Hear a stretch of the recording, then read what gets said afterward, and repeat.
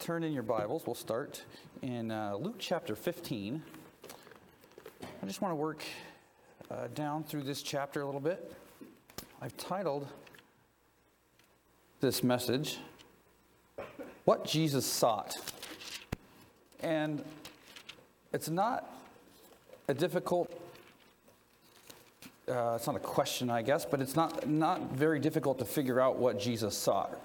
When you stop and think about it, Jesus' purpose while he was on earth was very single-minded. If you look at what the Bible tells us about his ministry, we see very little about Jesus stopping to eat or to sleep or where he slept. In fact, he commented that when someone wanted to follow him, that he didn't have a place to sleep. You're going to come and follow me, but I don't know where I'm sleeping tonight. That was his ministry. His ministry was not about himself, not about even his human side, as he was God, yes, but human as well. And so when we think about what he sought while he was on this earth, well, we know that he sought souls. He sought people to understand who he was. And to be honest, he brought in something that they did not know. He was talking to Jewish people who did not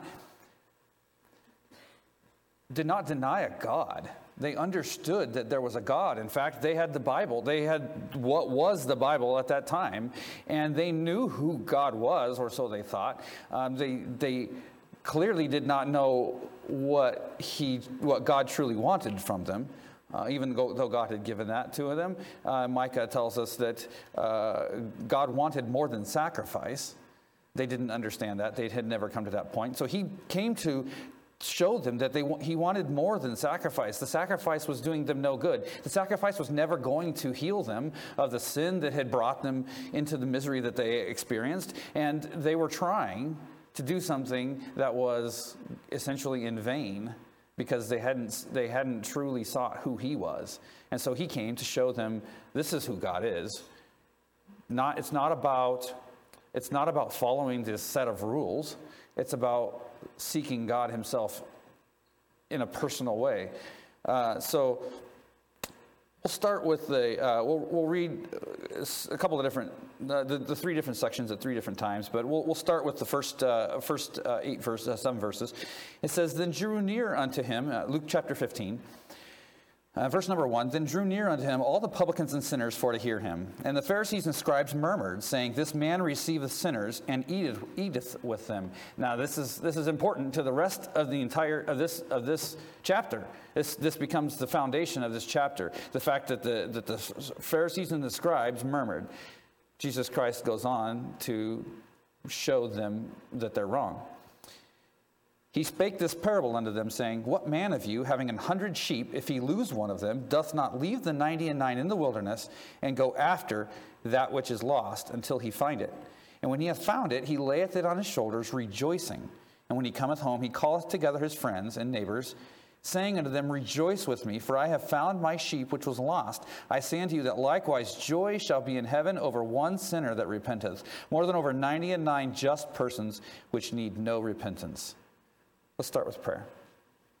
Dear Heavenly Father, we thank you for your word. We thank you for the opportunity you give us to be in your house and to come together and to dig into your word and to see what you have for us to learn tonight. Lord, only you can show us your word, Lord. Only you can reveal it to us.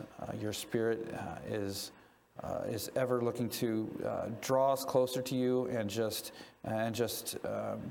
have a relationship that is amazing, that includes peace and joy as we trust you. Lord, I pray that you would just help us tonight to learn and to soak in the things that you have for us, Lord. And I pray that you would just speak through me. And I pray all these things in your name. Amen.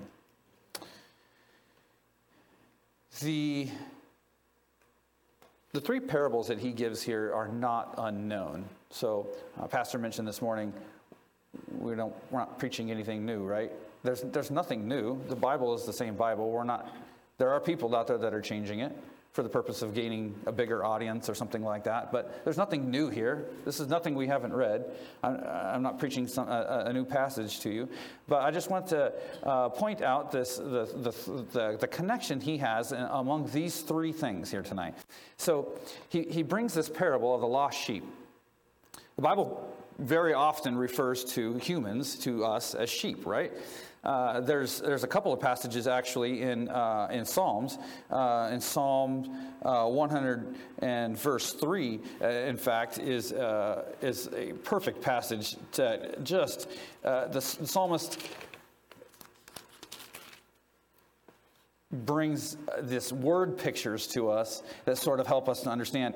And we all know Psalm 100, make a joyful noise unto the Lord, all ye lands. Serve the Lord with gladness. Come before his presence with singing. Know ye the Lord, he is God. It is he that hath made us and not we ourselves. We are his people and the sheep of his pasture. We are the sheep of his pasture. He compares us with sheep. So in many ways, we find ourselves like sheep. We need a lot of protection. We wander pretty easily. We are weak in sticking with the things that the Bible has given us. We have the Bible here, and if we just followed it, as a Christian, peace and joy is automatic. And yet we find it so hard. We find it so difficult to stick with it. When we have victory, we see the victory and we rejoice in the victory. And then it goes away. We're in a valley again. And we can't figure out why. We're struggling with something. And we don't think to ask him for help. And then finally someone reminds us or we get back into our Bible and we remember, oh, yeah, I wasn't exactly seeking God. And then there's the peace and the joy on the mountaintop again. We're just like sheep in so many ways. And yet he compares us to this shepherd. And if you could picture yourself, I've never been a shepherd. Has anybody here ever owned sheep even? I've never owned sheep. Well, I guess I'm not the only one here. So I know very little about sheep. But one thing I do know is that at least in modern day in sheep, you can't just leave them out there, right? What are sheep going to fight with? They have nothing. They don't have claws. They don't even have a loud roar. They don't have anything. They're weak, right? And so he talks about these 100 sheep. If you have 100 sheep, picture yourself as a shepherd. You've got 100 sheep, and you turn around and you're counting again. Wait a second. How come I'm counting 99? You count it.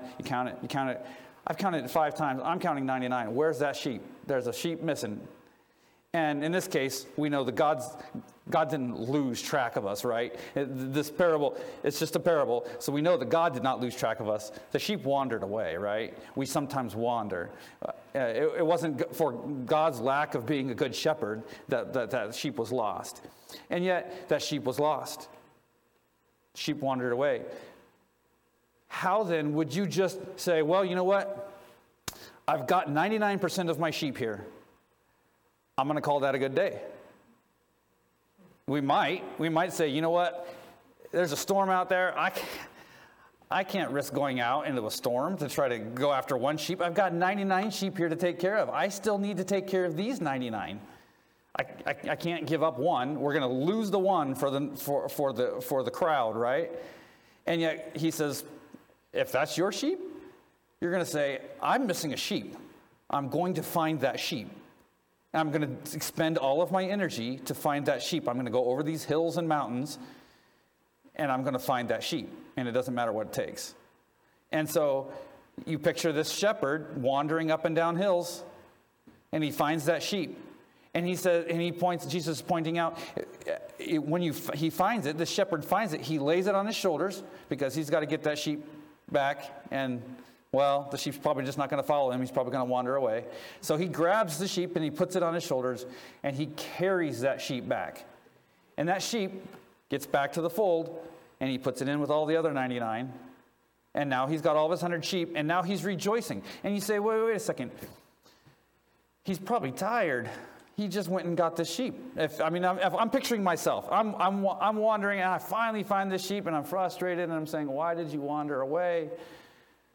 It's fine. We're back. We're back in the sheepfold. No. He's rejoicing. He's telling his neighbors. He's saying, come rejoice with me. There's a sheep that was lost, and now I have it.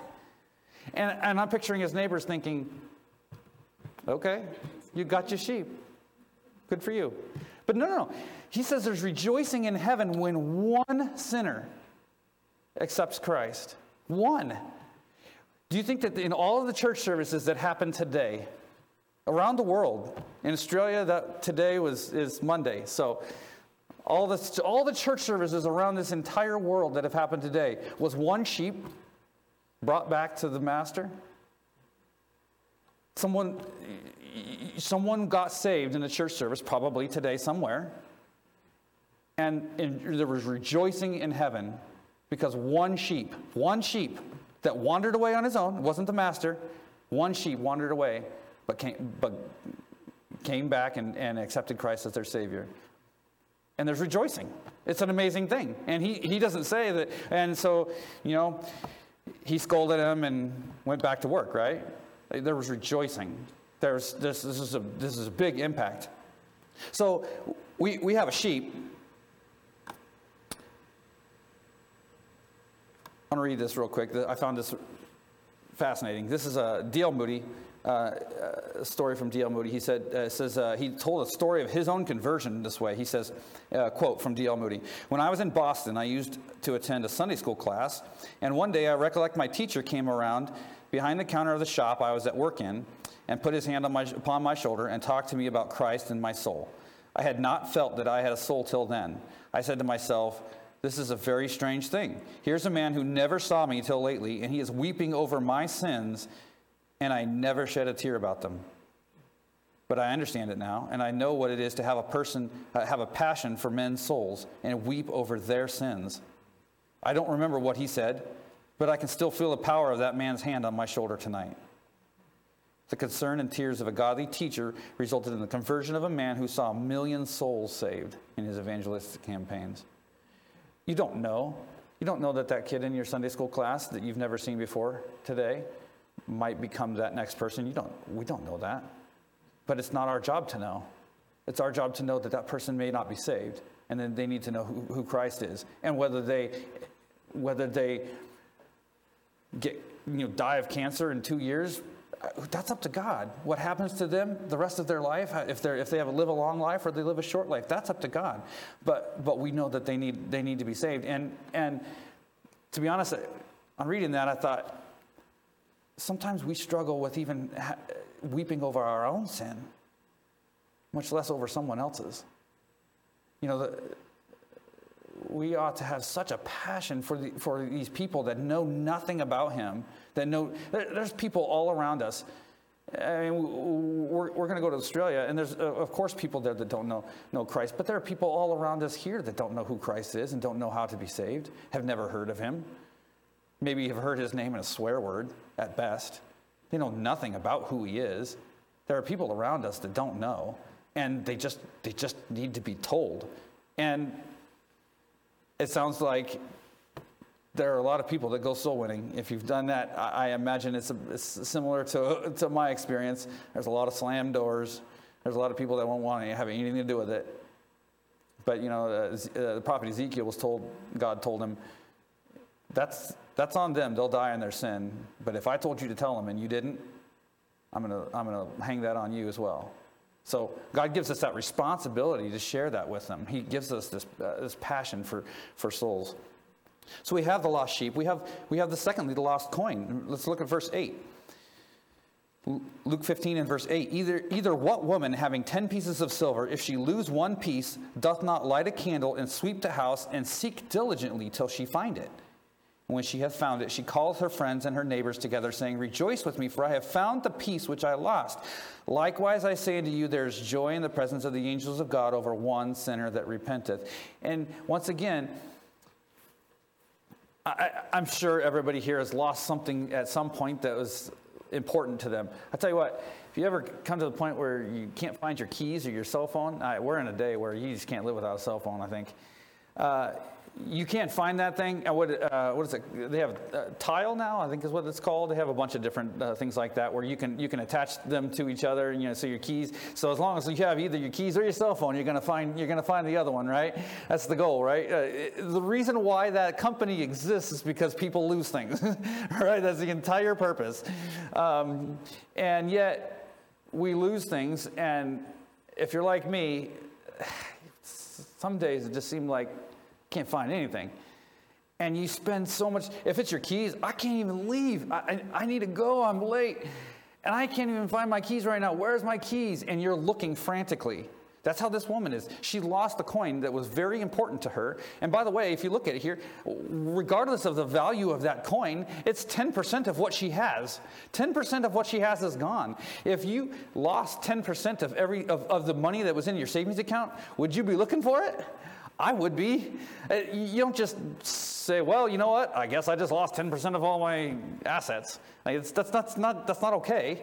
So you look for it, and maybe frantically. It was here. It couldn't have gone anywhere. I didn't leave the house with it. It has to be here. How is it that I've looked over this entire house and it's not here? And yet she sweeps the house. It's spring cleaning time. She's going to find that thing.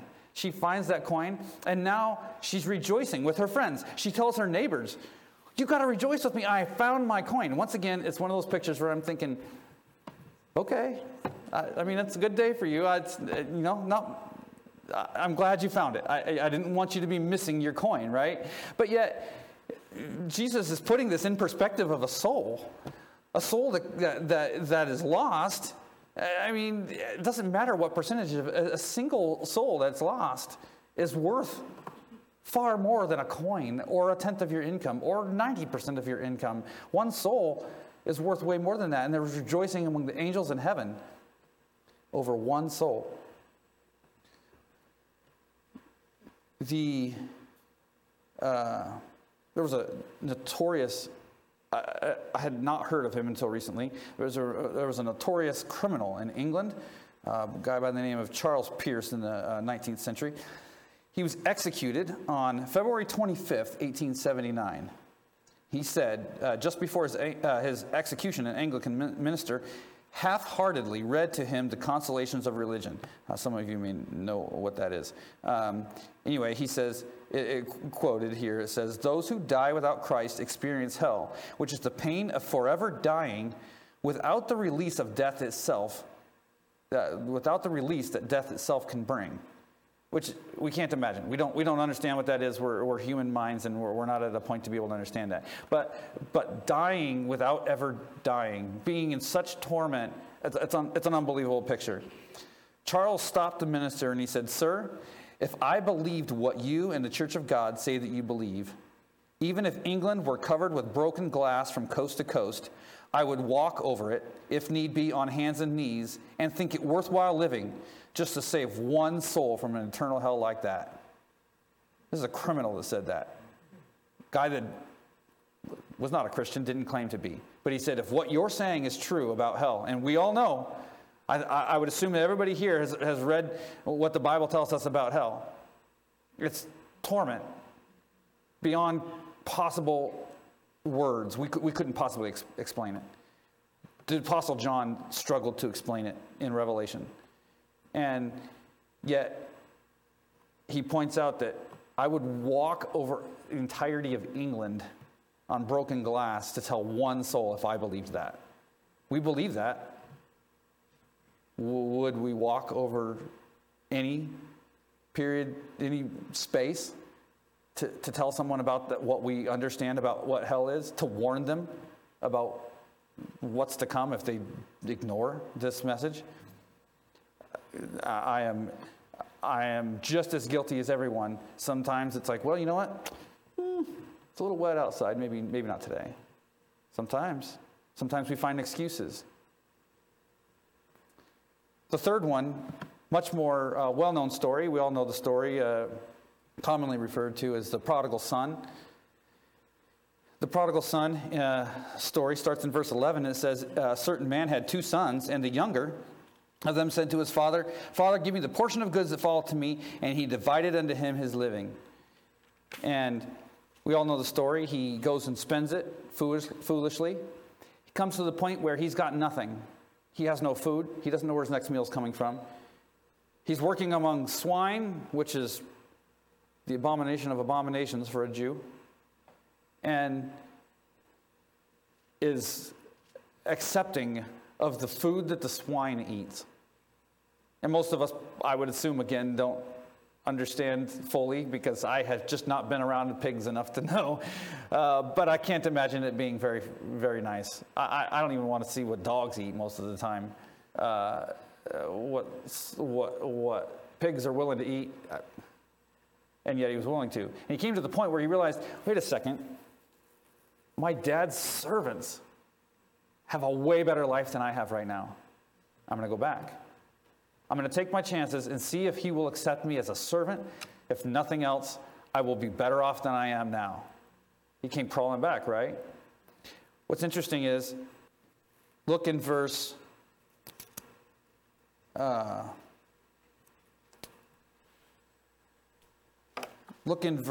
17. And when he came to himself, he said, how many hired servants of my father's have bread enough and to spare, and I perish with hunger? I will arise and go to my father, and will say unto him, Father, I have sinned against heaven and before thee, and am no more worthy to be called thy son. Make me as one of thy servants. And he arose, so he rehearses this in his mind. This is what I'm going to do. I think this will work.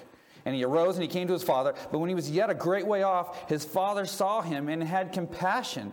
He was a great way off. His father saw him a great way off.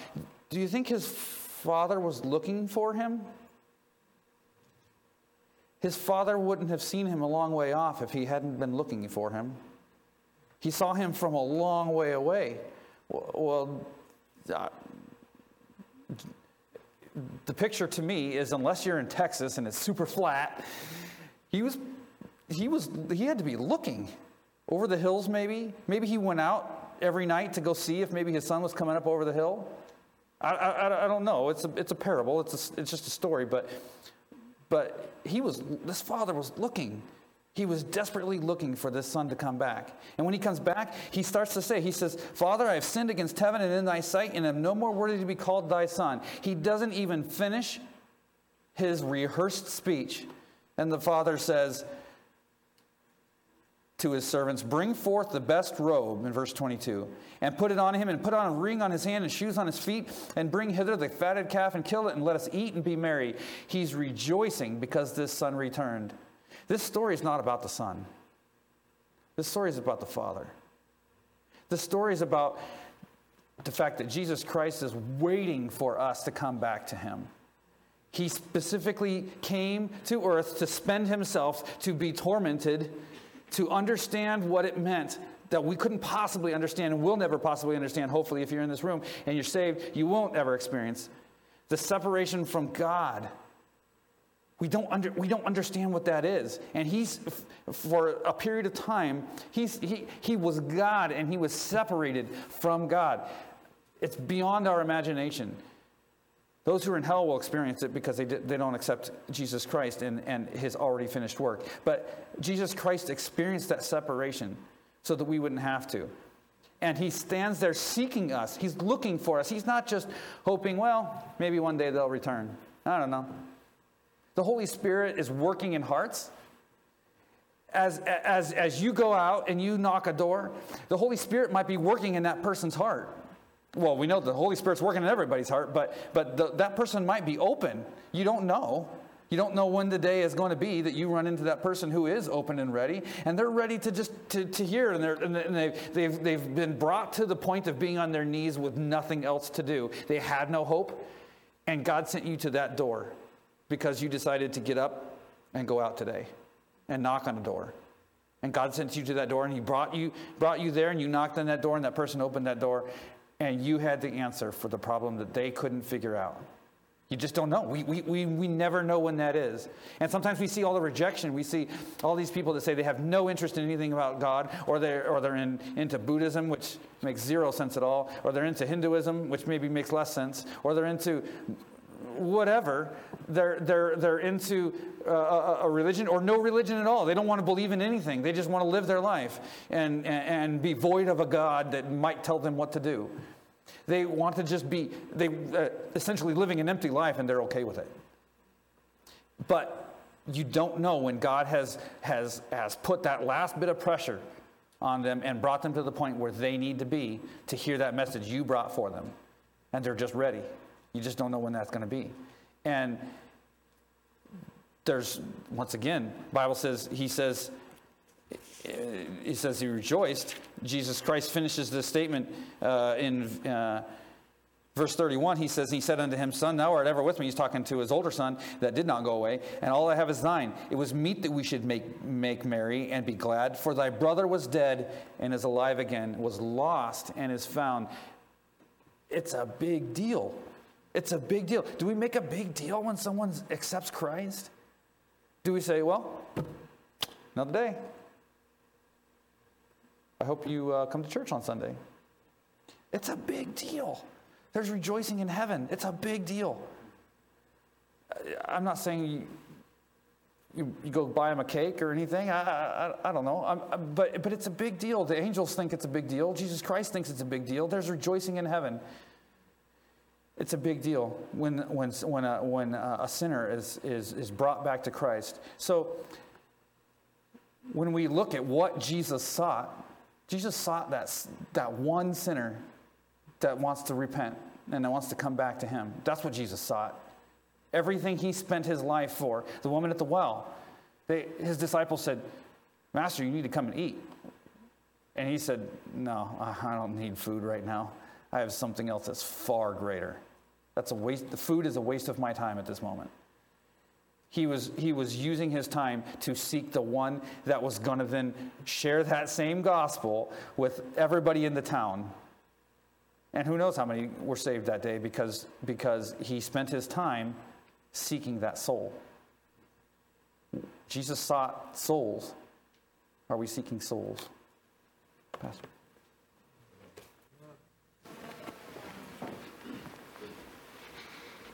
Amen. That was a great message and very timely as well.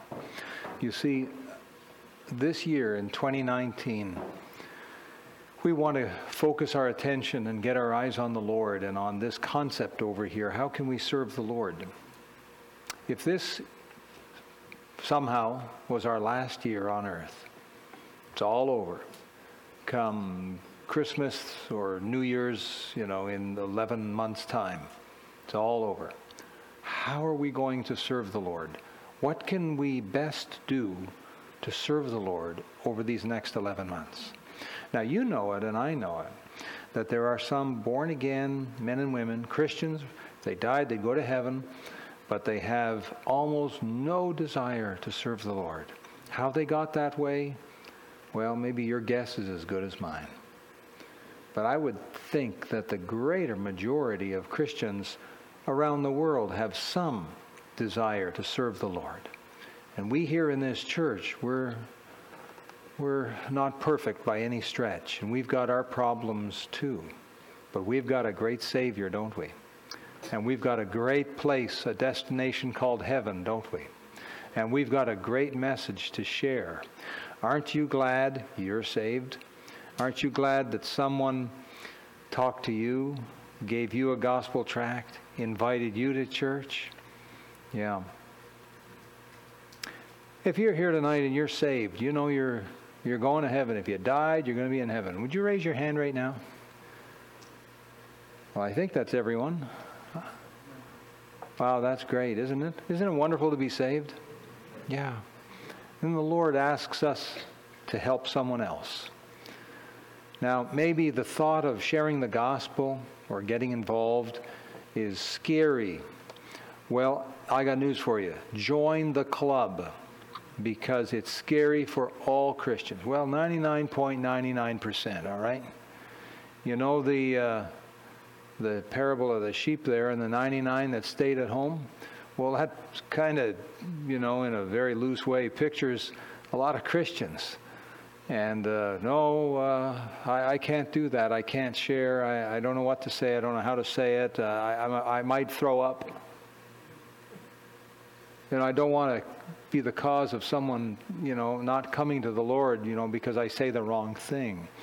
And the devil puts those thoughts in our head. Problem is, they get in there and they stay, don't they? Year after year. Well, I have a question for you tonight. Serving the Lord for 2019, serving the Lord, would you pray about becoming a better soul winner? I'm not asking you to.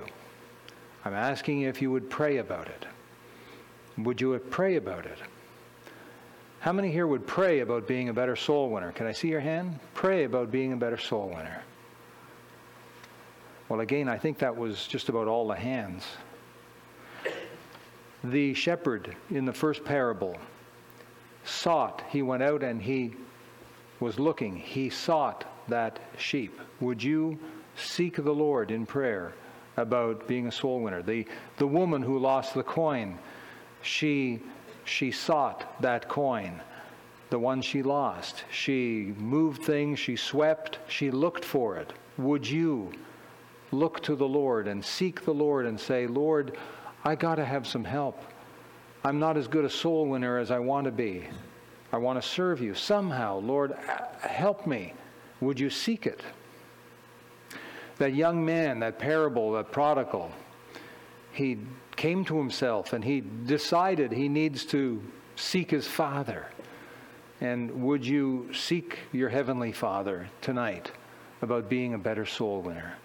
I'm not asking you to. I'm just asking you if you would pray about it. Would you do that? Would you pray? Let's stand to our feet for prayer.